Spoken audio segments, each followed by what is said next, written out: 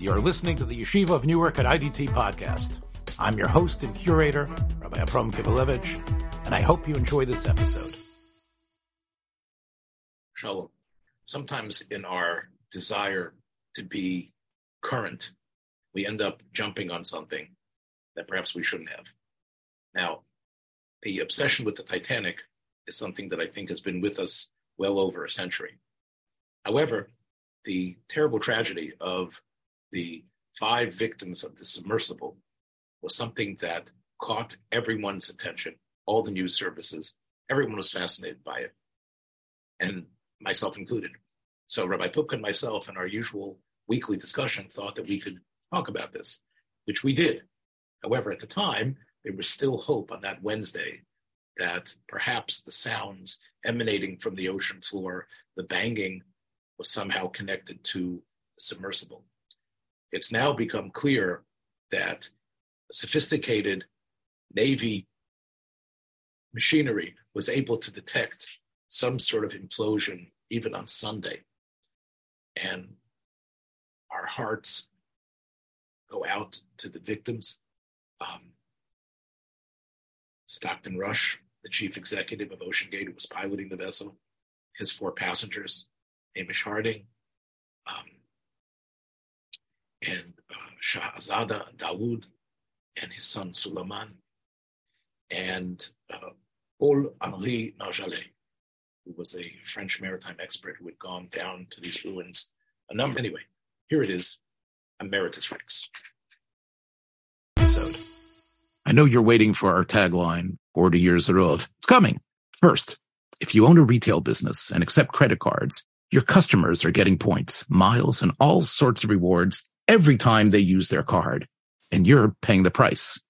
That's why NRS Pay, a product of National Retail Solutions, a division of the IDT Corporation, offers its cash discount program FeeBuster. You can start accepting credit cards for free. If your business processes over $18,000 a month, you pay no monthly fee and $0 out of your pocket for transaction. This means you, as a retailer, can enjoy the benefits of accepting plastic, and your customers still get those crucial miles they crave and need. NRS Pay FeeBuster provides every client with a free credit card reader with no long-term contract, no early termination fee, cancel anytime without a penalty. I'm personally familiar with this company, and they truly stand by their product, and they'll help you with live, stateside-based customer service on any issue or question. Visit nrspay.com or call 833-289-2767 to learn more about NRS Pay and the fantastically fair FeeBuster. And now, Emeritus Rex. 40 years in a row. This is Emeritus Rex with Rabbi Reuben Yeshua Pupko. Once again, we need to applaud the Canadians. It was a Canadian airplane and monitoring plane that was able to detect some sounds that are coming somewhere near where the submersible, the Titan, that was on a journey to the depths of the ocean floor in the North Atlantic to view up close the Titanic wreckage site. But the Canadians who are leading in many ways this search for the 5 passengers of this tiny vessel. So Canada is out there, and it's their planes and their systems that are leading the charge to hopefully save the lives of these 5 people. I think there was very little air left in that little submarine, and I'm sure you are aware we're all concerned about their lives. It really, I think, leads you to once again try to understand what is it that would drive a person down to the depths of the sea? And I'm sure you've thought about this as well. It's fascinating to me. I mean, the Titanic it's a long time, obviously, since it has sunk. It's a very long time. And somehow it has always captured the imagination of many. It happened, I think 111 years ago. Yes. And on April 15th, 1912. You know, for some, maybe it's the emblem of the power of nature to overcome human ingenuity. That means the Titanic was a remarkable ship of its time and on its maiden voyage and the dreams and hopes of its designers, owners, passengers to go on this majestic ship across the sea, for some in great luxury, for some in third-class steerage in great luxury, and the numbers of well-known people on that ship, and then to have all those hopes and dreams upended by the permanence of nature, by an iceberg that slices the ship and sends people into despair. It became an emblem of human hubris, maybe, thinking, we could master the world, and we're reminded we can't always do that. Isn't it ironic, then, that we have another technological marvel? The Titanic, in its gargantuan proportions, was the ultimate. But here again, we have in its unique, sleek perfection, the Titan, which is another symbol of technological human hubris, right? We can build this incredible vessel. We can get 5 people in there. It's made out of the most sophisticated metal. So isn't it incredible that these 5 people who are on board, so of course we have Rahmanis on them, but again, what is it that is pushing them? Again, human hubris to be able to do it. Instead of, taking Musar, that it's impossible, we're actually going to go down there and say, hubris? We're here to match that hubris. It does seem that this story, in many ways, as you put it so well, is in some ways a micro version of the larger narrative. Absolutely. And listen, we wish them well. I mean, there are continuous reports of some signs of life from the area. I don't know what that even means. Yeah, the Canadian crafts have picked up banging. I don't know what that means. Yeah. Some sounds in the ocean, which they think is coming from there. And again, by the time this podcast airs, we might unfortunately be mourning or celebrating. Or celebrating rescue. But do you know the amount of effort that has gone in? The torpedoes that have been dropped to the ocean depths. It was $250,000 a person, but I would say it's been dwarfed by the recovery effort to recover these 5 people. There's been millions and millions spent to be able to do that. Yeah, billions, perhaps. Listen, you'll have people talking about, the ethical question of allocation of resources when you have reports all too often of migrant ships sinking between North Africa and Europe and off the coasts of Italy, and what's done for them, in contrast to what's being done for these 5 individuals in the vessel. These 4 billionaires, basically. Right, basically. It's you'll always have voices like that, and there's some justice to I mean, if you're on that little vessel, the terror you must be experiencing now. This slow motion potential demise, in a horrible way of losing oxygen. There's only one little bathroom on there. And I was reading one of the writers for The Simpsons who went down there, who went on the Titan last year. He mentioned the fact that it was a 10-hour descent. It takes you 10 hours to get down there. And nobody went to the bathroom the whole time. So you're right. It must be terrible and disgusting. And there's only a window the size, he said, of a typical washing machine window, or a dryer to look inside there. It is really. Listen, there is this search for adventure, the social cachet of doing something very few have ever done. I'm not sure what motivates people to want to do this. Stockton Rush, who was the CEO, who is actually the CEO who owns the Titan, is actually piloting this thing. Right. And he was inspired by the character who was played, of course, by Montreal's favorite son, William Shatner, Captain Kirk, going to discover places that had never been discovered before. Instead of space, he was going to discover the glory and beauty of the ocean floor. And we have to admit, Rabbi Pupko, that in the last 30 or 40 or 50 years, the oceanography and the photography of what we've seen of the ocean floor has been incredible. It is a world, a universe almost onto its own. Obviously, you can't dictate to people what they want to spend on. And I think we are sort of caught up with this idea of trying to investigate, to find, to discover. push the boundaries of what human beings are capable of. So I recognize what the desire is. I'll tell you one thing.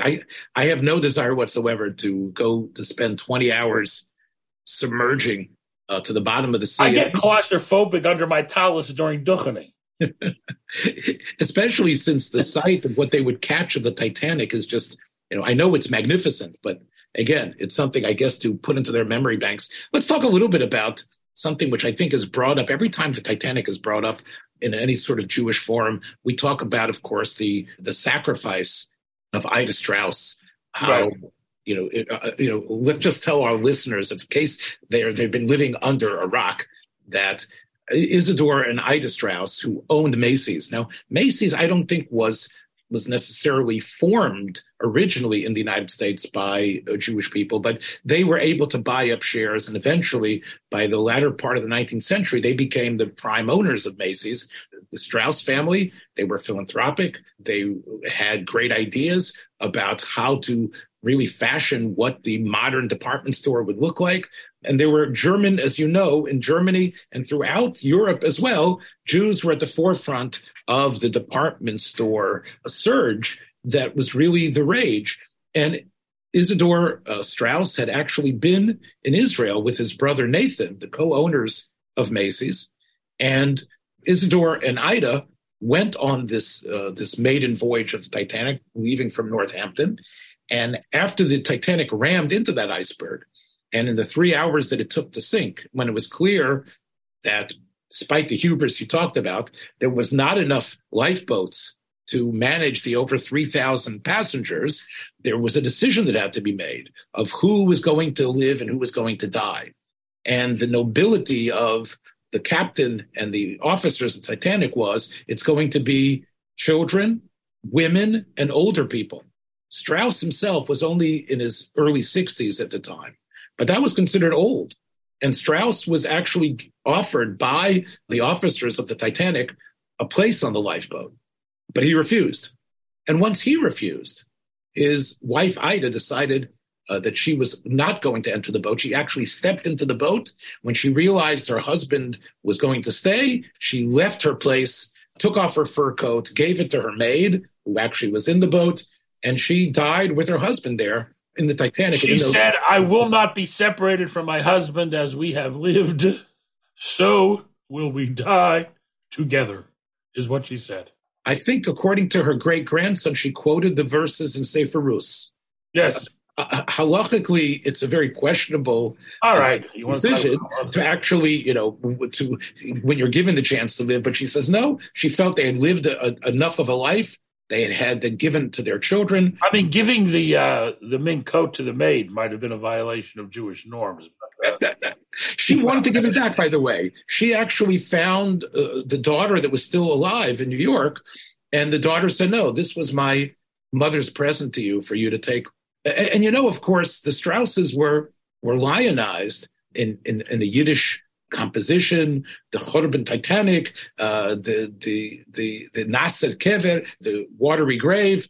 I think the more important ethical question is whether or not there was room on the wooden plank for Leonardo DiCaprio. I think that's really the main question. Yeah. Cameron actually invited many descendants, as he could find, of either survivors or people who had gone down to the Titanic, including the Straus family survivors. And supposedly in the film, there is a depiction of Ida and Isidore there.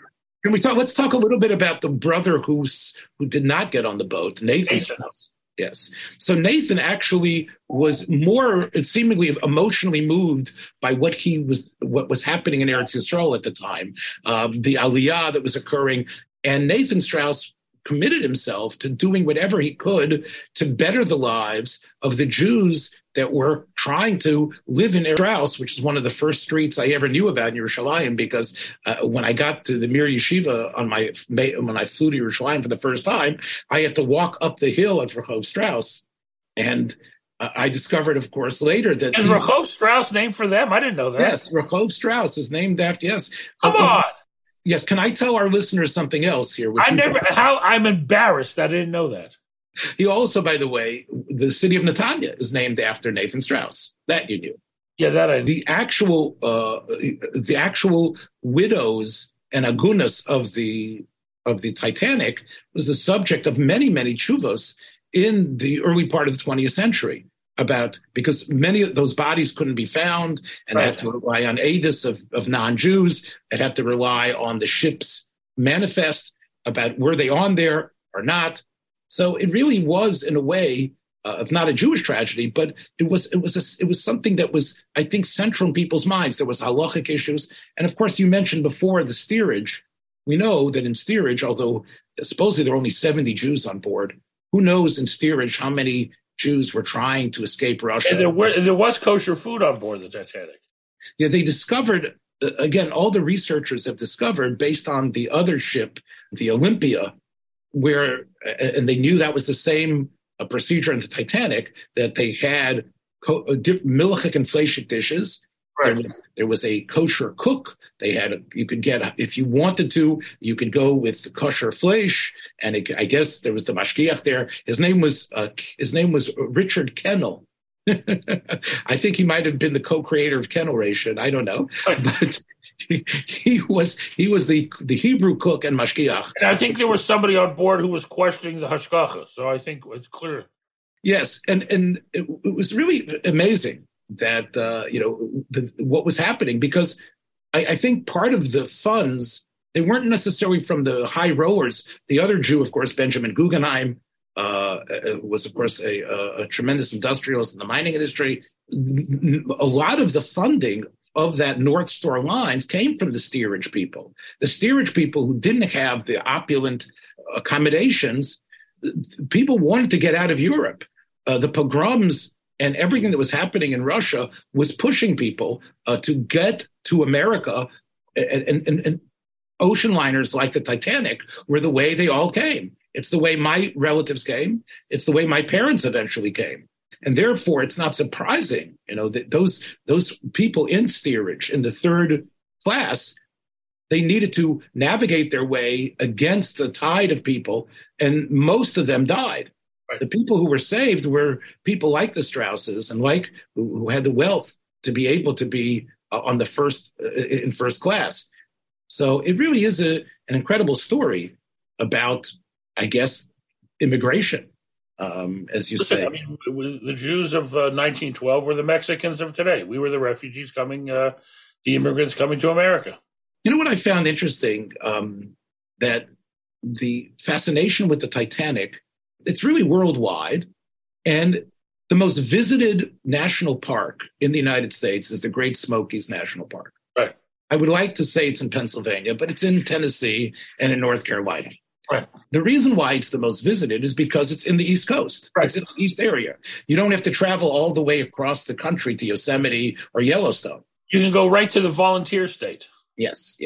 And that national park, the oldest of the national parks, the Great Smoky Mountains, is a tourist, obviously a tourist mecca. And one of the cities near Gatlinburg is Pigeon Forge. And Pigeon Forge has fashioned itself like sort of a Las Vegas style of attractions. And they have there it's not exactly to scale, but when you drive through Pigeon Forge, you can see the facade of the Titanic. Come on.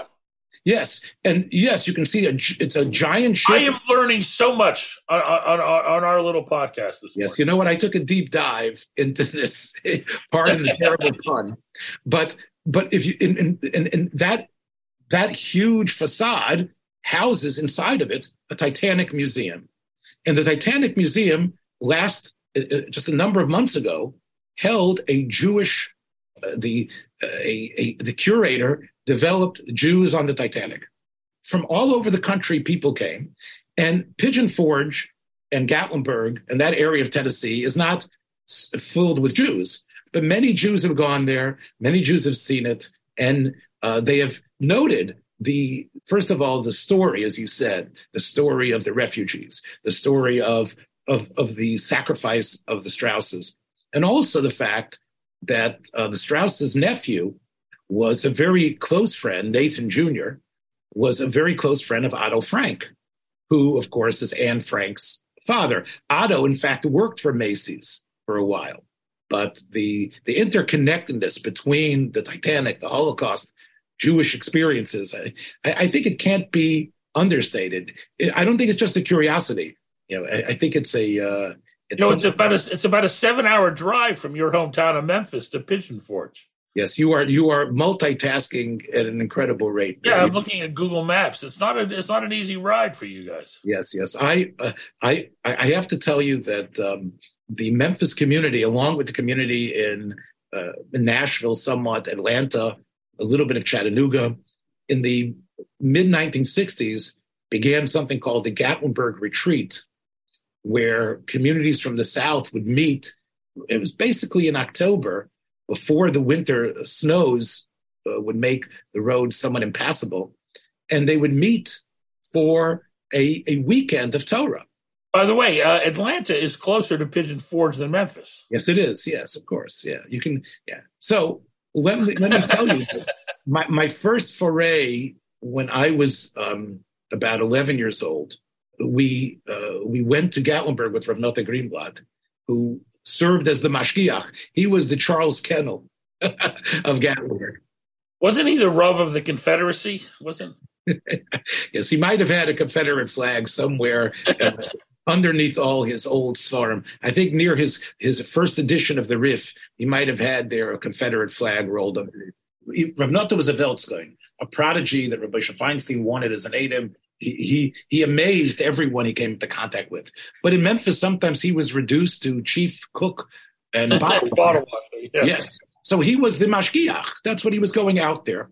And we traveled together. Now, suffice to say, as happened numerous occasions, the vehicle that we went with did not make it. And in about 90 miles east of Memphis, our vehicle needed to be shunted aside on the road.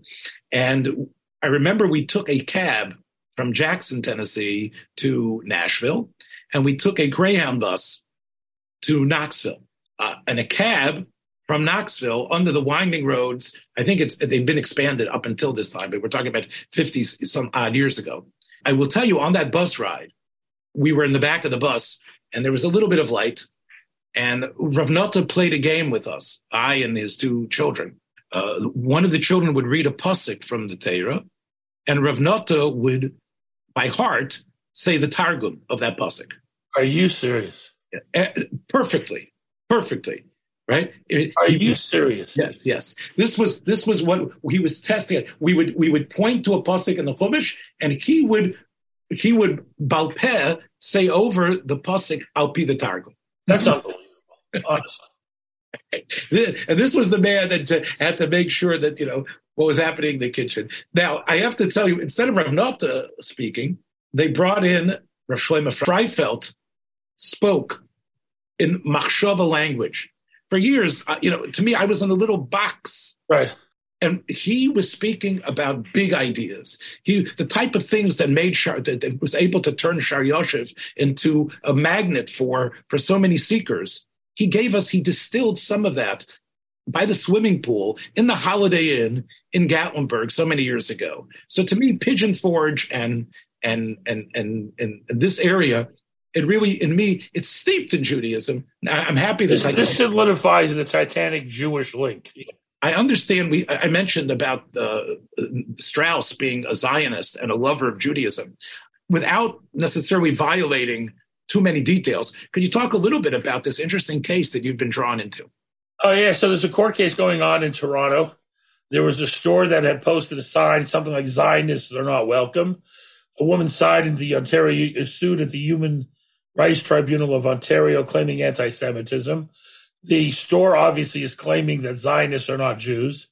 And I've been called as an expert witness to testify that they are, in fact, inextricably linked, and that it would be a grotesque disfigurement of Judaism to claim that Zionism is something distinct from Judaism. Are they, in their defense, this store, are they using the UN's proclamation that Zionism is racist? No, it's just their own political, insanity. Obviously, this is not a business that you want to frequent anyway. We aren't going to eliminate anti-Semitism and Jew hatred. Do you really think it's worth all this effort for Rabbi Pupko? Again, I'm not saying that I would necessarily have enthusiastically endorsed the idea of going to court, but an individual in the community did. And now that it's the case, you got to support it. I certainly, I'm not convinced it's a wise apportionment of Jewish time and resources to go after what I think is pretty much inconsequential. Listen, I mean, we could talk about the larger picture of the left turn against Israel, the double standards at the UN and everywhere else as it relates to conversation about Israel, about the, not just hypocrisy, but the clear use of Israel's flaws to delegitimize the Jewish state, a selective reading of history, to put it as nicely as possible, and all of that. This is sort of like an Emile Zola Jacques type of thing. Yeah. In other words, it's not that she wants to eat in this restaurant. She wants the publicity to shine a light on this anti-Semitic attitude that she thinks is prevalent. So I'm sure that if you use the same Satorian tones that you use here on our program, I'm sure your testimony will be effective and perhaps can eliminate the scourge and send it 12,500 feet down into the depths where we should never see it again. Take care, everybody. Catch you next week. Thanks for joining us for another episode from the Yeshiva of Newark at IDT Podcast. Be sure to subscribe on your favorite podcast app so you don't miss a single episode.